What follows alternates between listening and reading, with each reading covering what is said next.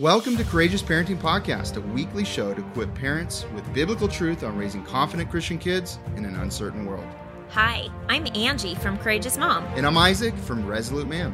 We've been married for 21 years and have seen the fruit from raising our 8 kids biblically based on the raw truth found in the Bible. We can no longer let the culture win the hearts of children. Too many children from Christian families are walking away from their faith by age 18. And it doesn't have to be this way. It shouldn't be this way.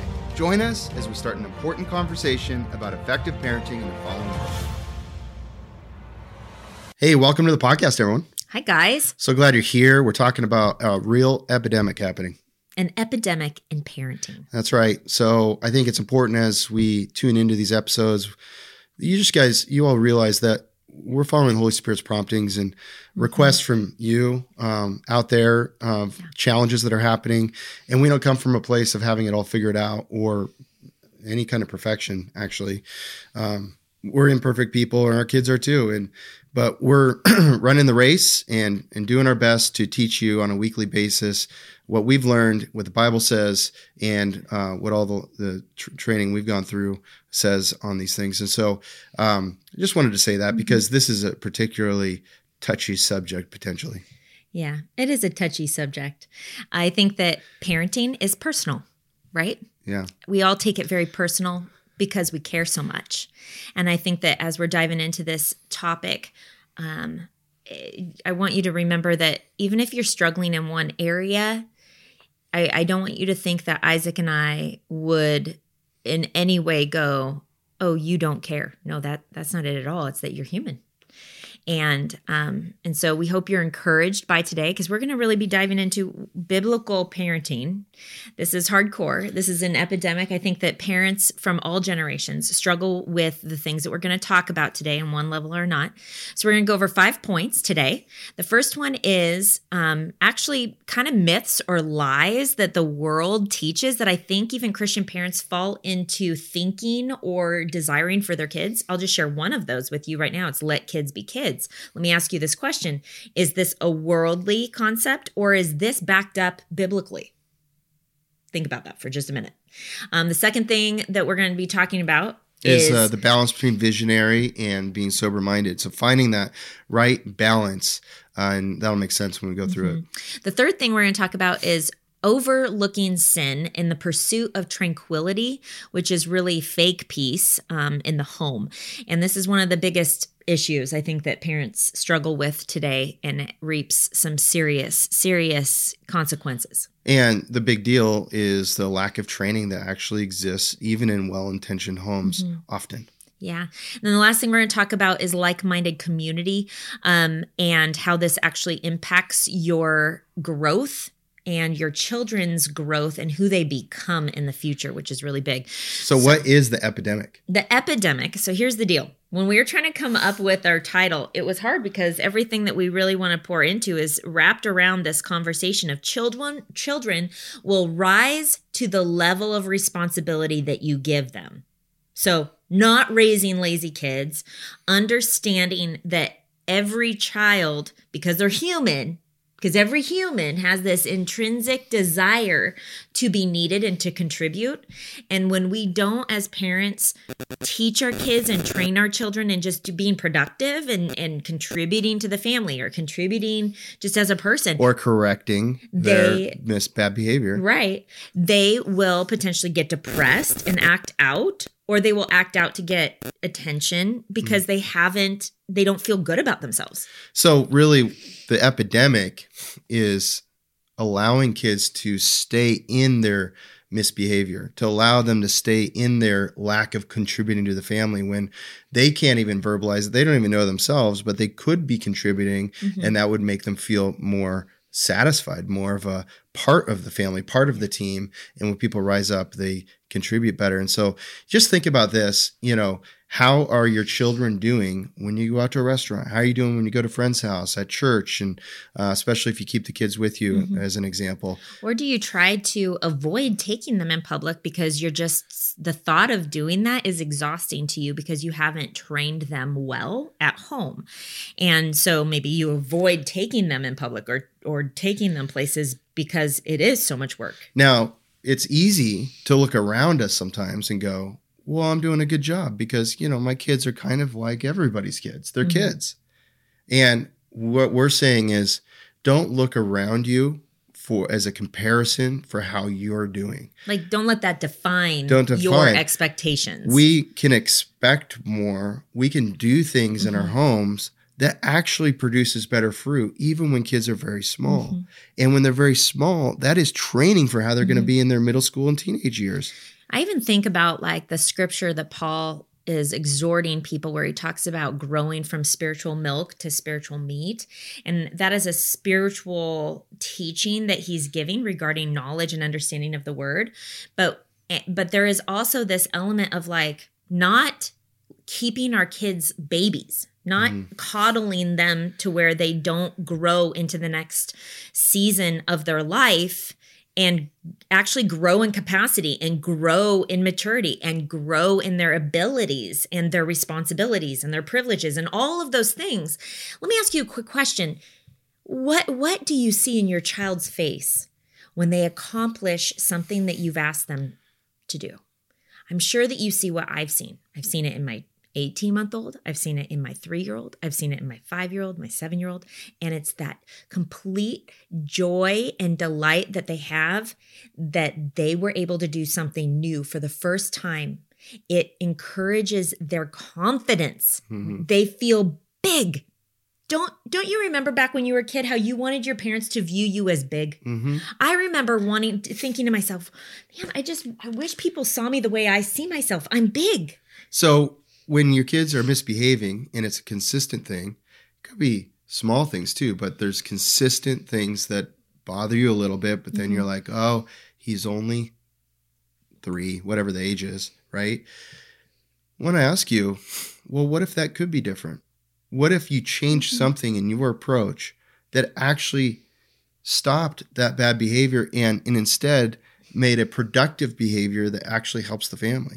And I just think that there is so much opportunity. In the moment we think, oh, kids will be kids, that's how kids are, we're separating ourselves from being able to influence any change. And parents have massive influence. You have so much influence. And if we want some kind of change in the culture of our family, behavior of our family, joy in our family, peace in our family, then there's something that parents need to do to change. If parents don't change anything, if they don't believe they can change anything, then you don't even just get the same. Behavior just gets worse, right? Especially as people get older, unless they're taught and trained and empowered to rise up to do things that contribute. So it is so important. I just want to say thank you so much for being part of the 10 Million Legacies movement. You can find everything at BeCourageousMinistry.org. We now have everything in one place. That'll get you out to Courageous Parenting, where the podcast notes and so forth are. That'll get you out to the coffee. That'll get you out to free workshop. Blog posts on Courageous Mom, the books, our other stores, courses. everything. Now you can go to BeCourageousMinistry.org. The .org is important. Please bookmark it on your computer or on your phone so you can just easily get there and get the free stuff like these, all the podcast information and listen to our podcast and so forth. Also, there is a time, it's interesting. We're getting a lot of complaints on iTunes about people not being able to play our episodes, but we did a poll and about half the people said they can and half the people said they can't. So I don't know if it's a technology thing and update the app, the podcast app from Apple, or if it's something else. But what I do know is our website always works. You can always listen and watch. We get zero complaints about the podcast episodes working at courageousparenting.com. So just remember we're always going to have those places you can listen. So if you ever hit a roadblock out there, go to and you can listen, sites. But you can also watch. You guys, a lot of people forget. I mean, we shifted from one place to another, and we have our videos on Rumble, and so you can definitely watch there. But it's literally the video is embedded at courageousparenting.com as well. So yeah, I just want to encourage you because a lot of you like to watch while you're listening as well, which is kind of fun. And hey, a lot of things everything's launched, and recently the coffee, becourageousministry.org, to make everything easier. We are reinvesting constantly, working really hard to further the impact of 10 million legacies. So your gifts really do make a difference. So thank you for all those that do that financially. Sharing makes a big difference. Reviews makes a big difference. We really feel like we have this army of biblical Christians running the race with us, especially those of you in the app. That has been so fun. We just added 2 new groups because you requested it, the homesteading group in the app and also the book club group in the app. And so, of course, we have all the staples of the rest of the things. It's also exciting, too, if you guys aren't aware of the Be Courageous social media platform that we launched last November. We have a pregnancy and postpartum and birth group as well, which I started actually reading Redeeming Childbirth and doing a discussion / Bible study and equipping moms in there. And that's super exciting. I've been doing that weekly, and those will stay in that group and definitely in the app as well. And so that's special because for years we've been getting people asking for an audio of the book, and that's not something that we are in a position to spend a lot of time doing right now. So this is even better in my mind. We're putting tons of value in there, powerful community, no advertising, and it's $8.99 a month for the app. And you think, oh, I don't pay for apps. Well, actually, no, people do pay for apps all the time now for things they actually want that aren't woke. And there's a need for that because we pay for it. Something is free, like on Meta in Hebrew means death. If something is free to use, it means you are the product and advertisers are advertising to you. Okay, so nothing's actually free. It's just that we've decided to go the model of not throwing a bunch of advertisers in there at you in the app, and so we have hard costs on that thing. So, anyways, let's dive in. So, an epidemic in parenting, which is really not believing we can influence the behavior of our children even when they're young. And it's also not being proactive in raising our kids up. Can I say that there's this concept of and it's biblical to train up your child in the way he should go, and when he is old, he will not depart from it.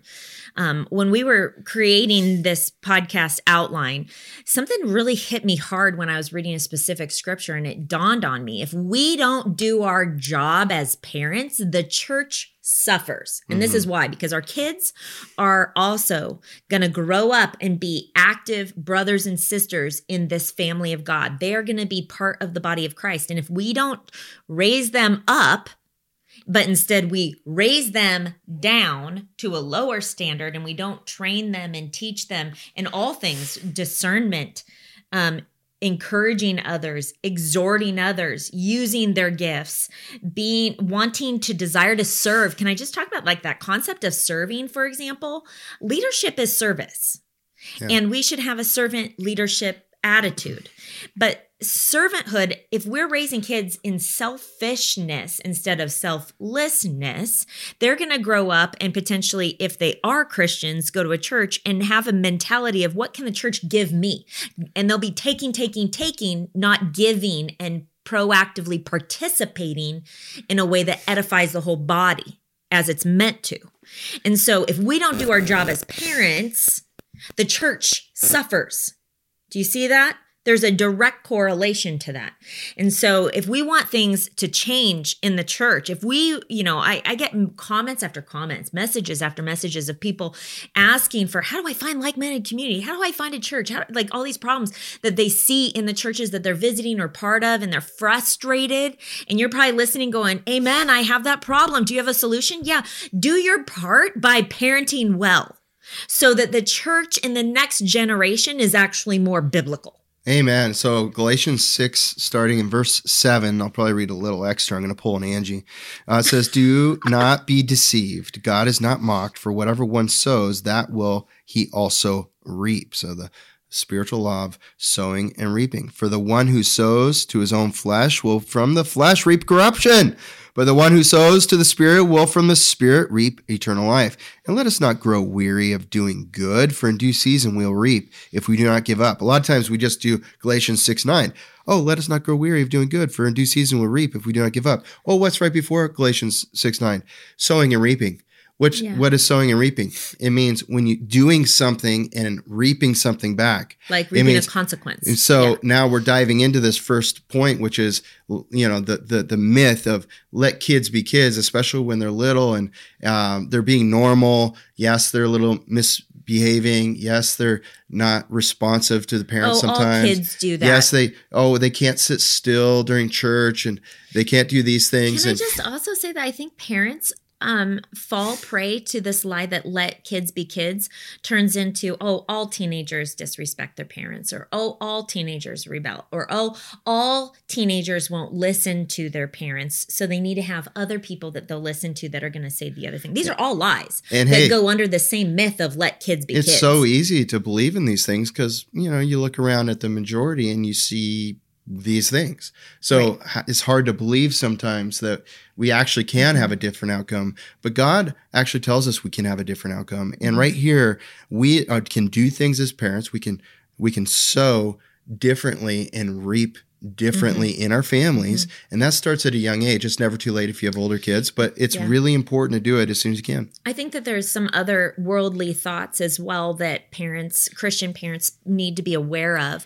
And we've talked about some of these in previous podcasts where it was like 5 myths that you definitely don't want to believe, right? And one was let boys be boys or whatever, which is similar, right? Boys will be boys. We've been speaking on this for a long time. Yeah, so we've been speaking on this for a long time, but here's another one.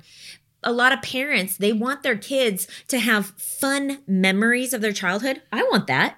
Yeah. I'm sure you want that. Absolutely. We purpose to go do fun things with our family to create family memories and experiences that are going to build relationships. Amen. We're 100% for that.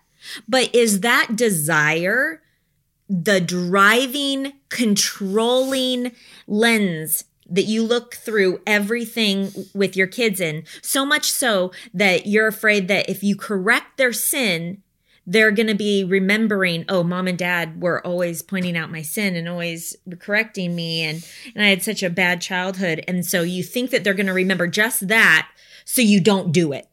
And you only want to have fun all the time. And so you avoid and evade things that are going to be potentially conflict provoking.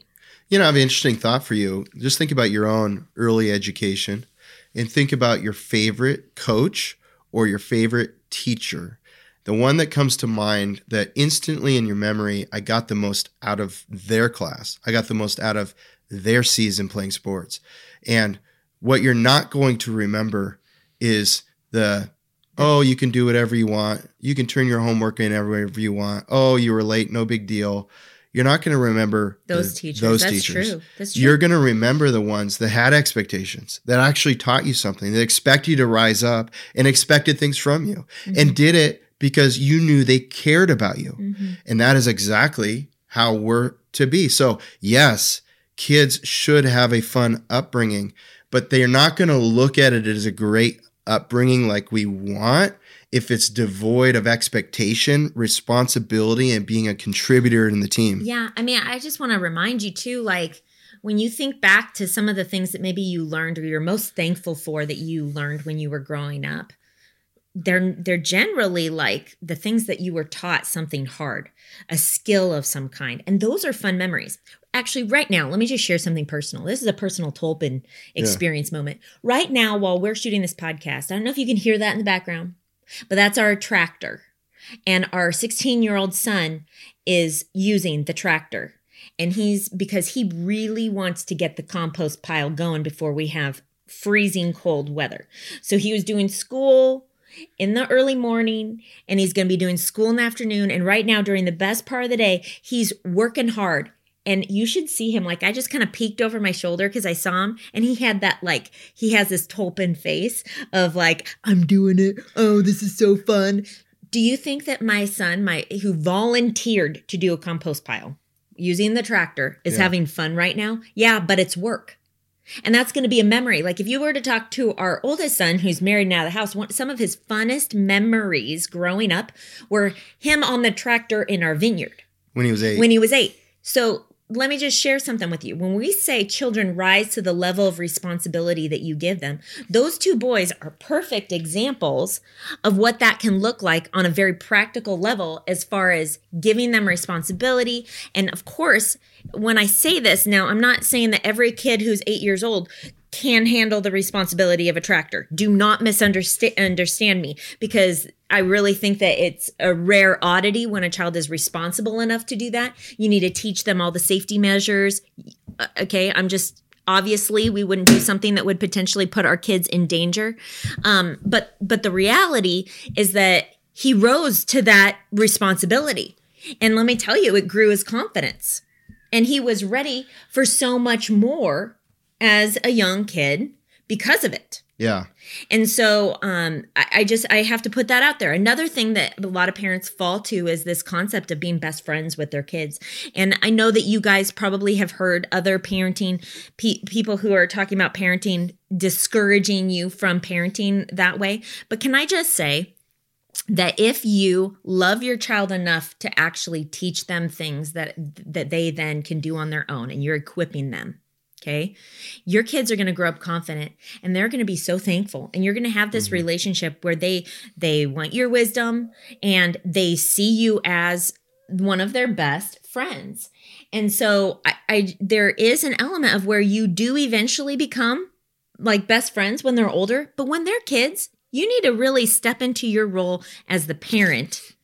And I think they really still respect you and admire you when they're older, because you did have expectations. You did teach them things. You did expect a high responsibility from them. I want to take a moment and give you something for free, if you haven't got it already, is the Date Night One Sheet. It is a beautiful document you can download that has some key questions on it for your date night to just get in alignment about what's most important for your family. No matter what time of year, it's always important to recalibrate. You can get that by going to courageousparenting.com and subscribing to our mailing list. Also, you can get all of our show notes and everything at courageousparenting.com. And I also just want to share real quick about the Parenting Mentor Program. So many families are being transformed by going through this. It's the 6-week self-paced program with live engagement from us and even direct interaction. So if you want to join us, here's a little bit more about it. And you can find out more at courageousparenting.com. Steve and I realized that we were getting too comfortable with the world's vision of how to raise our children. What Angie and Isaac have done in creating this is literally phenomenal. This program provided awesome scripture-based teachings and just some really great practical applications. This class has just really rocked my world. It has given me a vision for not just the different things that we might focus on as parents who are trying to raise our kids biblically, like how our kids are behaving or what we're doing with discipline, but also the things of the heart. We now have a game plan to how we want to raise our children. We have so many answers to the questions that have been in our mind. It's not just these hypothetical situations, or it's not just this, here's what I think you should do. It's, let me show you where in Scripture this is. Do your legacy a favor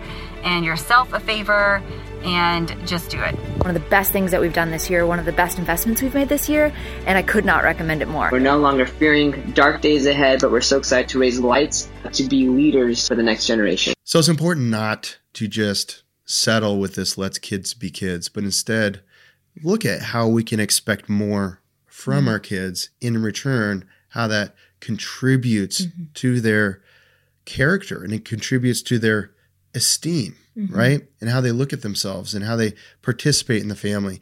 And our second point is? Our second point is to have balance between being a visionary and being sober-minded about who each of our kids are, their capabilities, their abilities, their maturity level.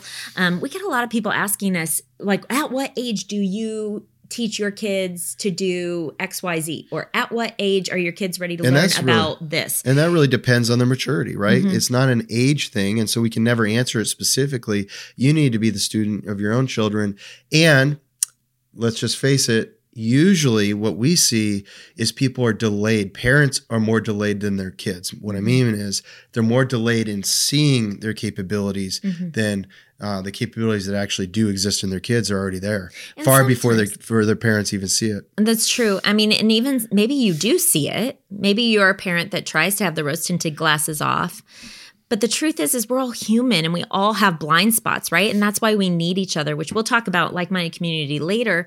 But we need each other and we need to have a heart of being willing to hear from our husband or from our wife, right? If you're the husband and you're not necessarily seeing reality within your child as far as a sin that they're struggling with or whatever, or maybe not raising them up to the next level. And what I mean by that is, not letting our babies stay babies, but let them become kids. Let them then become big kids.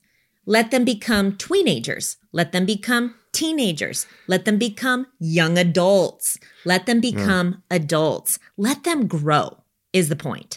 And not just let them grow, but help them to actually grow with the actual timeline of life. I think a lot of parents hold their kids back. Here's something that's really important to understand. This is true in leadership too. I used to work with Angie with me for a little bit, but with lots of college students. And one of the things I learned back then, this is even before having kids, is that you don't wait to see capability in somebody. Because what they're demonstrating isn't, they're not even going to know how to show capability in something. And so especially with children is you teach them things and you show them how they can do more. And they usually rise up to that. And so a lot of times we have to act and initiate before we see it, right? So it's really important. Now, we never want to put our kids in danger or have them doing things that, too early. And that's for you to decide and discern. But what we're saying, our observation is, in general, parents wait too long to have them doing things. Kids are ready for more and they actually crave it and they need it. And when they don't have it, they act like babies when they're 3, 4, 5, 6, and 7 years old, because the only way that they communicate or are listened to is they've developed this rhythm of whining or treating people in a way that gets what they want selfishly, right? And so we need to realize that babies are babies for a very short period of time. And then they move into toddlerhood. And they start getting trained. And then they move into being a little kid, actually. Like we have a, 16-month-old right now? Yes. And so Xander, we expect him to be obedient. I go, Xander, no. And then he pauses for a second. He can barely talk. He says like 2 words. And he pauses for a second. And then sometimes he comes back to me and sometimes he defies me and he continues to go. And then I have to get up and I have to talk to him about it. And it's really important. Do you expect your toddler to understand, to obey you and understand you? They fully understand way before they're talking. And I think that delay in parents understanding this and taking action on it, or understanding it, but they don't take action on it, that is contributing to a very difficult season in what some people would call terrible twos, which we've never experienced that at a specific age because we've experienced, kids being difficult kids at being times. difficult for sure. But that's because they're human and they sin just like we do. And in those circumstances, we engage. We don't just go, oh, yep, all kids do that and walk away and ignore it, thinking that they're eventually going to outgrow the whining temper tantrum. No, I'm sorry. That actually doesn't happen. If you continue letting it be that, it's just going to look a little different when they're 4, 5, 6, 7, 12, 18, but they're still going to have their emotional breakdowns. It's just going to get more embarrassing and louder, and it's going to become more of a habit for them because they haven't been corrected. And there's this element of we need to understand, we teach this in the parenting mentor programs more in depth, you guys, but babies are not born with this innate ability to have self-control or emotional self-control. They aren't. They have to be taught. And that teaching anything to a toddler, to a baby, to teaching baby sign language, it takes time. It takes patience. It takes repetition. It takes consistency.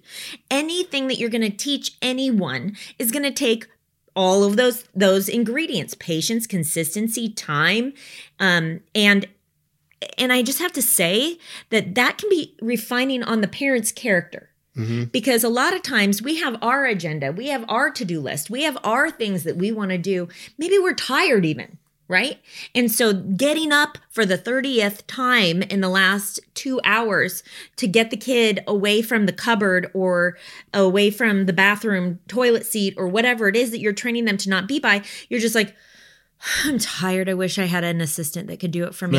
And you just let it go. Well, no, you can't. You like, this is the sanctifying part of parenting, is that we have to not be lazy. We have to be consistent. We have to actually get up and be productive. And when we do our job well, guess what happens? We reap what we sow in our children's behavior and in their obedience, but also they also learn from our example. So if we're lazy parents, we should expect our kids to be lazy kids. If we are proactive, productive parents in the home and we model that for our kids are going to desire to be that. And so we need to give them opportunities to be that themselves. And then they're going to grow in confidence.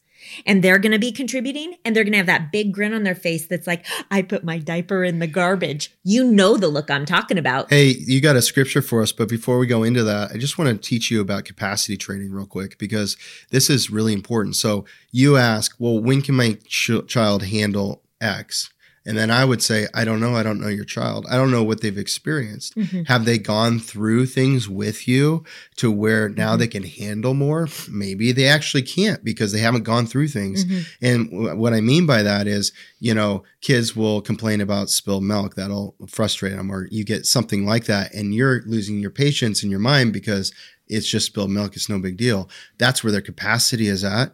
And we have to get them over that. And capacity training is, you know, have you ever had this experience where you're like, wow, I don't know if I'm going to be able to, this is going to be really hard, this thing I have in this next month to overcome, this challenge we're experiencing right now. I have to learn something new. I have to learn something new. Wow, this is really hard. And then you fast forward 6 months down the road and you go, I can't believe I even thought that was difficult because I'm handling much bigger challenges in things now, or opportunities. Every parent feels that way. Everybody feels that way and feels that way in business and kids, but they're just at a different capacity for what they have experienced in life. Because when you go through a challenge and you're at a certain capacity and you persevere through it and you come out the other side and you see the fruit or the outcomes of it, you are now capable of handling more. And the more we go through this capacity cycle, the more we can handle in life. And I think probably in our family, our kids are going through developing capacity like all the time, quickly, all the time, because we're engaging and we're helping them overcome it. And we're not letting them just go in this mediocre behavior on an ongoing basis, right? And we're addressing it. And so now then we're giving them more responsibility, and it's building upon itself to where they're consistently feeling like bigger contributors to society, that they're important, that they're valuable, that they have things to offer, because it builds upon itself. So you think, Austin driving a tractor at 8. Well, it was Austin, unique kid, you know, more mature at a younger age in a lot of ways than lots, you know, and I just, you know, that was beautiful. But before that, there was other things he was doing that was building that capacity, whether it was chopping wood or, you know, going with dad to work and different things and conversations. And he was helping me with kids when they were little because I was on bed rest. So I remember he had to rise up. I remember when he was 6 years old, taking Luke out of his crib for me because I had thrown my back out vomiting because I was pregnant with Ethan. And it, you know, I was on bed rest for a while with that pregnancy, but I remember like going, wow, he can actually do that. And safely. And it was just, and he was so proud of himself when he got him out of the crib, or, you know, when Kelsey was changing diapers at 8 years old. And you may be listening to this going, they shouldn't be doing that. Well, I'm sorry. They actually loved it. Okay, do you remember playing house with Cabbage Patch dolls and little dolls that looked alive, and playing with dolls for hours and dressing them up and changing their diapers as a mommy and like and pretending house and playing house? I remember playing house for hours and hours and hours in the summer months. And I'm sure you do too. Well, guess what? My kids just had live dolls that they loved even more. And it's been beautiful because my kids actually delight in children.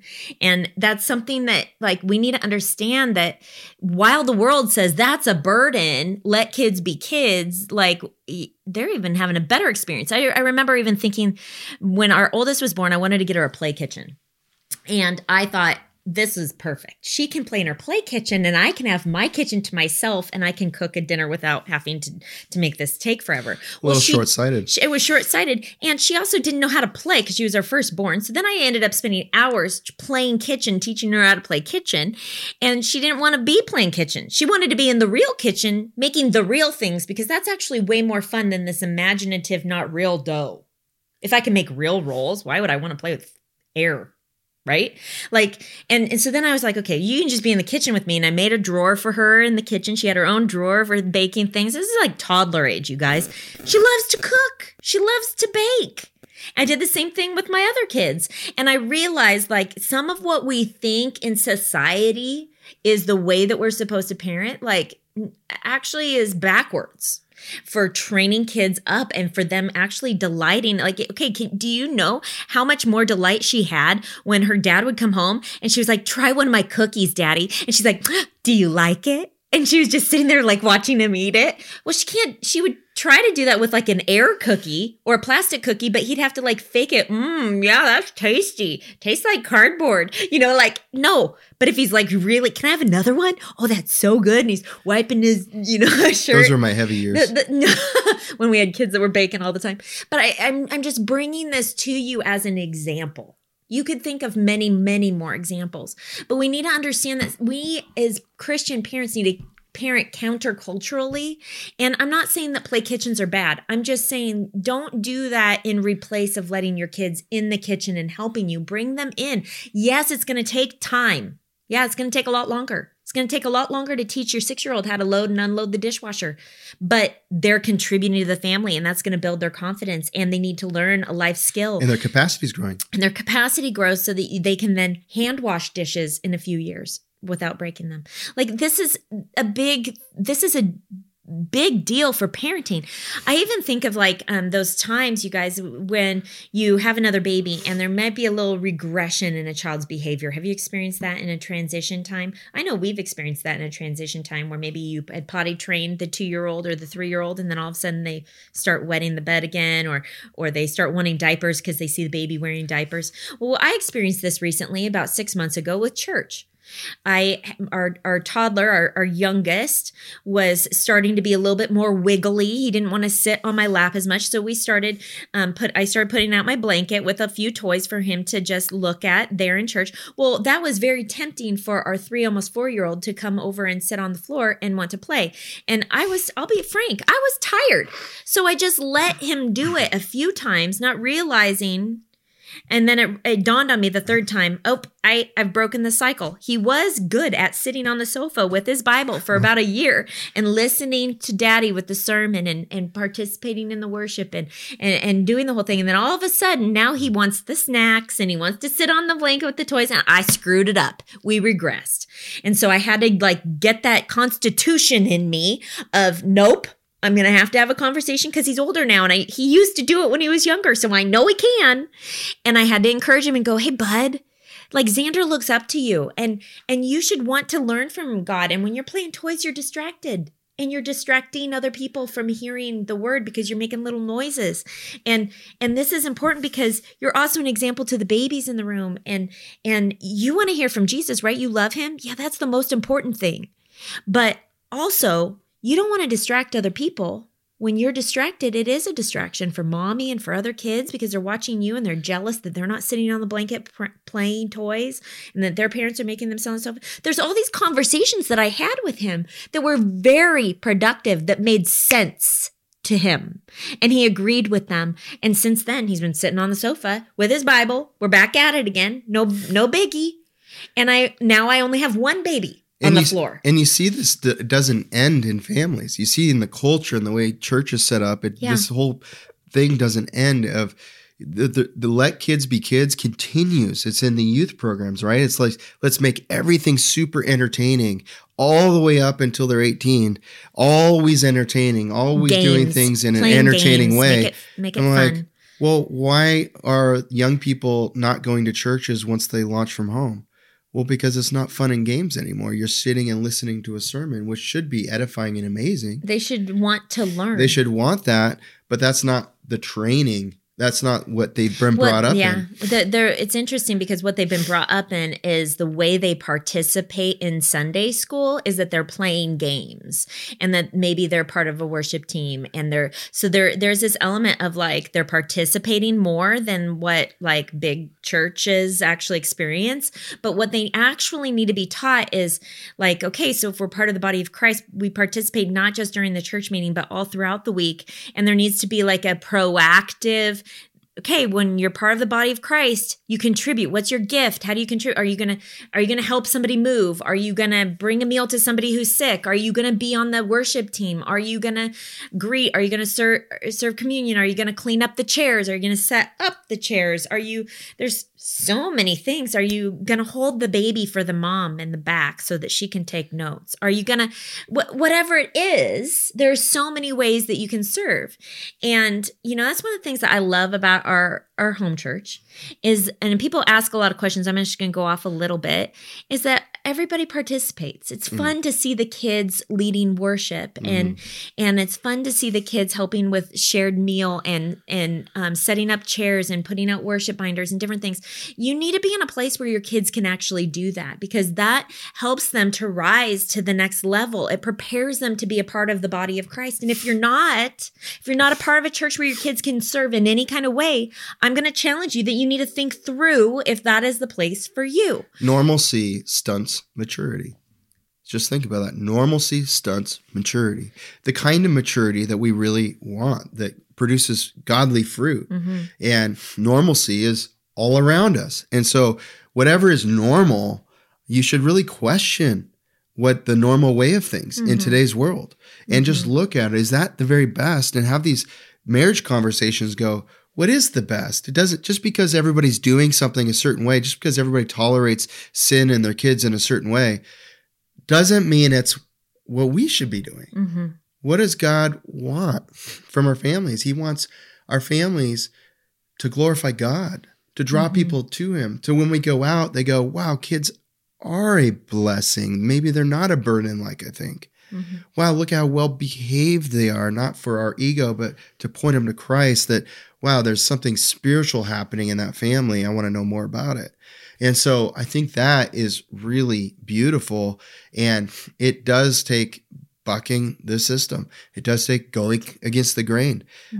Status quo isn't what is working out there. So I just want you guys to be encouraged in that. And it's going to feel a little lonely sometimes, but that's just the way it is. Okay. So the third point is overlooking sin in the pursuit of tranquility is not good. That is fake peace in the home.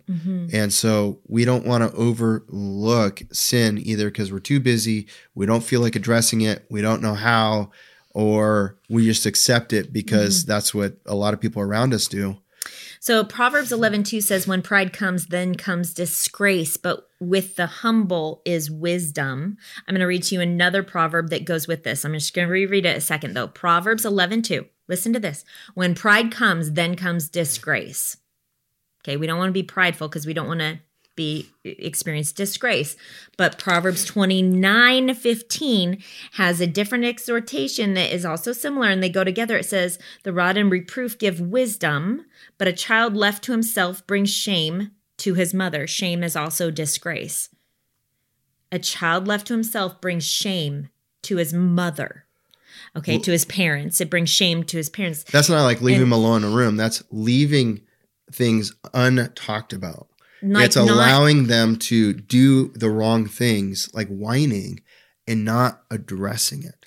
Not correcting sin, avoiding conflict of dealing with sin simply because we think to ourselves, oh man, they're just going to have a temper tantrum the minute I go over there and I hold them accountable, and that's going to take extra time. I don't have time for this. I have XYZ going on. Or maybe you're in public, or maybe you have someone over and you're like, I don't want to deal with this right now because that could be embarrassing. I'm just going to brush that under the carpet and hope my friends don't see it. Or it's so common. It happens all the time. I'm comfortable with it. And so you just kind of don't do anything. And you think that your motivation is tranquility, like not having a bigger outburst. But in reality, it's fake peace, because there's no true righteous peace in a home apart from truth and reconciliation with Christ. And when a child is in sin, just like when we're in sin, there is separation from Christ, and we need reconciliation. That starts by having repentance. And then it goes into remorsefulness and reconciliation. We should want our children to be reconciled to God. We need to cultivate in them this, and part of how we do this is by having a humble heart ourselves and being willing to take rebuke or teaching or exhortation from brothers and sisters in Christ, even when it comes to our parenting, which is super hard, right? And we're going to talk more about that in a second. But the point is if we're overlooking the sin in our child's life, most likely we're not even wanting that from other people too. We want it overlooked as well. One of the things I've been talking about lately is getting good at loving other people well and disagreeing with them, whether it's believers or non-believers. And it just struck me as we're talking about this, that in homes where kids are not corrected and they're not taught and the capacity isn't built with them, those kids are likely going to launch. And yeah, they might be Christians, they might be not. Hopefully they're Christians. But they're not going to be someone that's good at loving other people well, but standing their ground and disagreeing with them.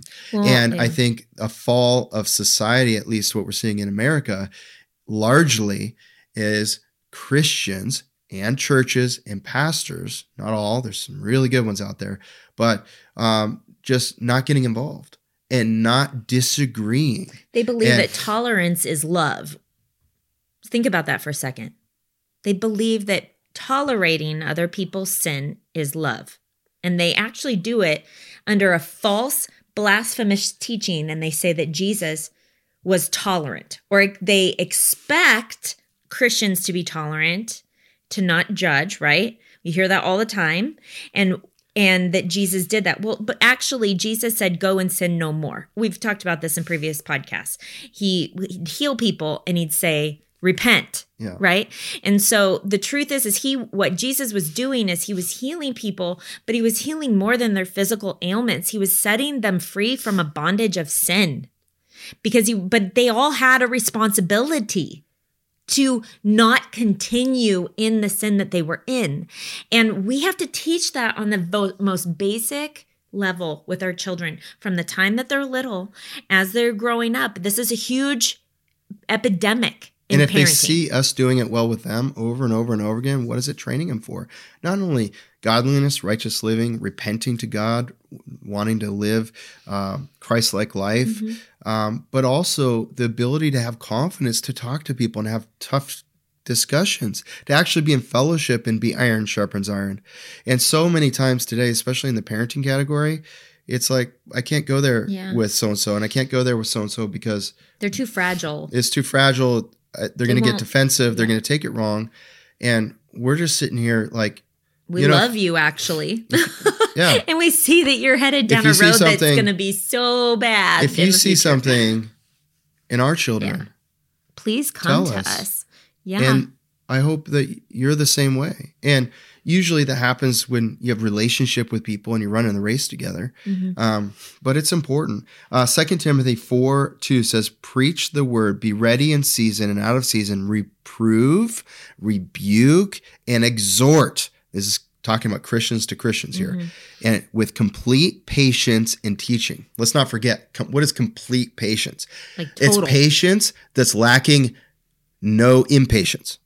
It's complete patience. Complete patience. So exhort somebody, which is correcting in a loving way. But maybe that patience is also like not overdoing it and not bringing 10 problems that you see in their child or going to your child with 10 problems you see in them. Yeah. But instead, let's just talk about one, or maybe let's just talk about two, depending on their spiritual maturity, and then holding the rest back. That's having patience and kind of testing the waters to see how they do, if they're going to implement, if they're going to correct their lifestyle, right? So if you're somebody that's like, I do have a hard time getting constructive criticism from other people, especially if it doesn't look like their family is doing better than my family. Sometimes we have these weird comparison traps within willingness to accept guidance. I understand that. But it says the next part, for the time is coming when people will not endure sound teaching, but having itching ears, they will accumulate for themselves teachers to suit their own passions and will turn away from listening to the truth and wander off into myths. As For you, always be sober-minded, enduring suffering, do the work of an evangelist, fulfill your ministry. All of us have a ministry. If you have friends, if you have influence with people, if you have children, you have a ministry. Your marriage is a ministry. Yes. All of these things are a ministry. We all have ministries. They're all equally important to God. Doesn't matter the size of them. We don't compare each other's ministries to each other. We just do the best with the ministry God has given us right now. And, it's super important. So we don't want to be that. There's a lot of parenting philosophies out there that would disagree with things we're saying. They would disagree with a lot of things. Do you know we lose listeners to the podcast on an ongoing basis? It just so happens, praise the Lord, that we gain more listeners than we lose. But it's the same with social media, right? It's like, there's one thing that somebody disagrees with and then they turn it off. And I just think that we all don't have to agree on everything, but we do need to not have itching ears. And we if need somebody's to try coming to be out biblical. with, for the first time in history, I have learned something new about what the Bible says from the Greek and the Hebrew. And this hasn't been pontificated before, but now I have it in my book. And this is the way to parent. You might want to be a little wary. But, you guys, this is the thing is sharpening. Isaac was talking about being iron sharpening iron to one another. This concept of being in like-minded community is our last point, and it's so, so crucial regarding who your kids become. We talk about influences all the time. We know you hear us constantly saying, what are you modeling for your kids? Well, when it comes to building friendships and choosing wise friends, you're modeling that for your kids. You're modeling it if you're using discernment. And I have to tell you, there have been times where we've been friends with people for 7 years, 6 years, 12 years, 16 years, and we've seen fruit, or things have happened where they've made different choices where we've gone, you know what? That's not safe for our family. So we're going to kind of back away from that friendship. And those were some of the wisest decisions that we ever made, because the truth is you have to, you can't expect your kids to make wise decisions on friendships. And when I say friendships, I'm not saying we weren't like acquaintances or we weren't trying to be loving to those people, because we would be, and we are. But what I'm saying is that you don't necessarily have them in your inner circle that are going to be influencing your kids, right? You're going to kind of pull back a little bit when you see foolishness, because you don't want to become foolish and you don't want your kids to become foolish. And I can say, as someone who's been parenting a long time, that years and years pass, and we bump into those families, and unfortunately their children have fallen away from, and they're on wayward paths, and it's very sad. But I also go, wow, praise God that we used our gut and we made the hard decision. And I'm sharing that story with you because I think that one of the things that people underestimate, and that one of the things that people oftentimes do, is they will choose friends, like Isaac was saying before, that make them feel better about their kids' bad behavior, because their kids also have bad behavior. And so they feel justified because they're like, oh, well, my kids act that way, but their kids do too, and their kids do too. So I guess we just need to have this expectation that kids this age act this way. That's a very dangerous place to be in, because you are going to reap what you sow. That is a spiritual law that no one can escape. And the truth is that if you're just surrounded by people who commiserate together but don't challenge each other's growth capacity, don't challenge each other on biblical truths to grow stronger, then you're actually not in deep fellowship with people that love you. Loving you isn't just sitting and listening to you commiserate about your problems. Loving you is going to point you to Jesus and the truth found in his word. Loving you is going to be wanting you to speak into their life as well, if it's appropriate, if you guys are in that kind of relationship and you have fruit in your life and you're giving that advice, they should want that from you. Yeah. And if the closest people in your life don't want you to speak truth about maybe the blind spots that they have in their parenting, then I would venture to say you actually don't have biblical friendship. Not on that level. You might have biblical friendship in some ways, like where you would say, oh, we're like-minded. We believe the same thing. We believe Jesus died on the cross and rose again from the dead. We believe in many things doctrinally the same. But if it comes down to it, where you're not able to challenge one another in the things that matter most, if you're not able to encourage each other towards spurring one another on to more good works, then there's an element of biblical friendship that is not existing in your relationship. You're not necessarily allowing the gift of exhortation to even exist in your relationships. And that's a dangerous place to be. It is. And if you want to cultivate that in your current relationships, simply lead by example. Have a heart to heart and go, you know what? I really appreciate our relationship and I want it to continue to go deeper, and as iron sharpens iron, as the Bible talks about. And so if you see anything that about my marriage or about my parenting that could be improved from my kids or anything like that, of course, I'd want you to give it to me in love and tenderly, but I actually want to hear it. And I just think that's important as we're in relationship to do that. And I think that in churches, it's important to build those friendships with people where you're running, where you're committed and you're running the race like that, because none of us can do it alone. We can't do it alone. We need to run the race with people that sharpen us. All of us have blind spots. We need to not be prideful and someone mentions something and just because they didn't mention it tenderly enough, or they didn't mention it the perfect way we would want to hear something like that, which you probably can't even describe, that we get upset. Yeah. And we don't want it. Or defensive. And all we do is start thinking about the other person that's giving us the information's faults, like it was an attack or something. And I think we have to get so much better at this, at really receiving. And so I would encourage you to welcome it proactively, actually. And that will lead by example. And they may reciprocate, they may not, but at least they'll think about it, they'll pray about it, and you'll start to find out who are the people you really can run the race with. Because you know what? If there's pride in the hearts lived out of parents, then the good chance their kids are not going to continue in fruitfulness as they get older. And if you keep running the race together, but you're being walking in humility, being sharpened by others and sharpening others and doing that, then you're going to start to see a difference and it's going to be challenging. So I really encourage you to build those friendships. You know, one last proverb on this topic. When we were talking about this, I was reminded of Proverbs 27, 5 through 10. It says, "Better is open rebuke than hidden love. Faithful are the wounds of a friend. Profuse are the kisses of an enemy." And, you know, one of the things that we need to understand is that when someone comes to us and shares, "Hey, I see XYZ, and I'm praying for you, and this is actually a hard thing," that we should actually be wanting that, because that is love. And if we are defensive against it or we push away from hearing that, then what kind of relationship is there, right?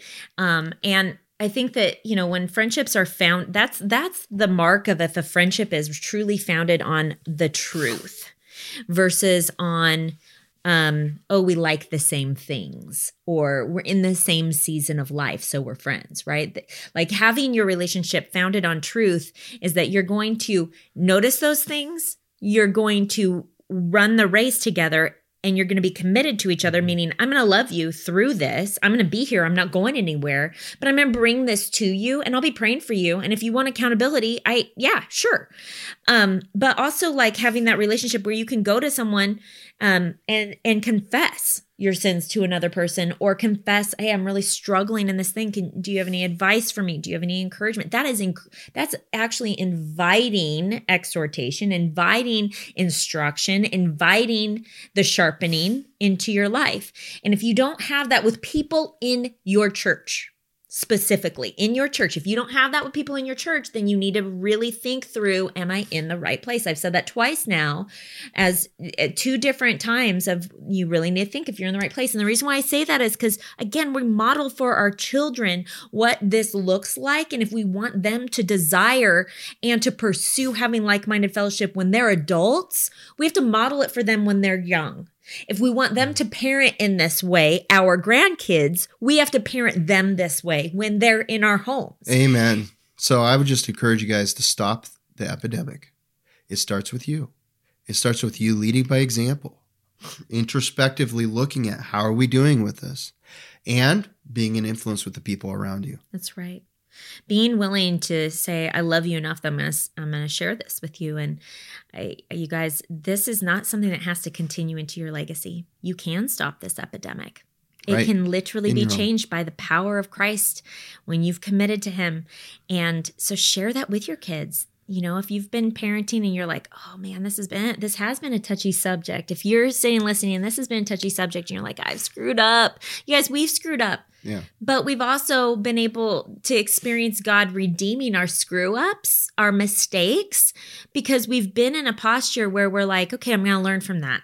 We did something wrong. We're going to turn it around and not continue that trend, right? Because that was not good. And that's how we learn. That's the growth capacity that Isaac was talking about. So when you're in this road, maybe you've learned by having the wrong friends, or maybe the friends have, they themselves, maybe when you bring up a sin that you struggle with, they try to make you feel better about it because they themselves also struggle with it. I really would consider if that's a wise person to be going to with things, because what you want is someone who's like, you know what? I struggle with the same thing. Let's change this. Yes. That's actually the kind of community that you want to be a part of. Or I've been there and I can give you hope because we did change it and good for you. Like, do you see how there's two different ways that you can approach this? So commiserating bad, sharpening one another good and biblical. And we just want to encourage you guys that with your kids, remember they will rise to the level of responsibility you give them. Don't coddle them. Don't keep them in the season of life that they have surpassed, because they are human and they have this innate desire that God put in them to want to grow, to want to be needed, to be able to contribute. And when you do that, they're going to whine less. They're going to grow up in ways that you're going to be like astonished. And you're going to go, wow, how come I didn't realize this before? And they're going to look back on their childhood and be like, Mom and Dad taught me this. That was an incredible, fun childhood. See you next time. Hey, thanks for listening to this episode. For more resources, go to CourageousParenting and CourageousMom.com for free online workshops, blog posts, and best-selling courses. Also, we wanted to quickly tell you about our 6-week online parenting mentor program. Isaac and I created a powerful biblical curriculum. Here's how it works. Each week, we release a video with a downloadable parenting packet to make it easy for you to incorporate those teachings directly into your parenting. This is an incredible self-paced program where we cover everything from obedience training to overcoming mistakes most Christians are making. But more than that, it's a supportive community. You'll have access to our private online group, live webcasts, and the Courageous Parenting text message line where Angie and I can send you weekly encouragements straight to your phone. If you're interested in joining our next online parenting mentor program, secure your spot now at CourageousParenting.com. That's CourageousParenting.com.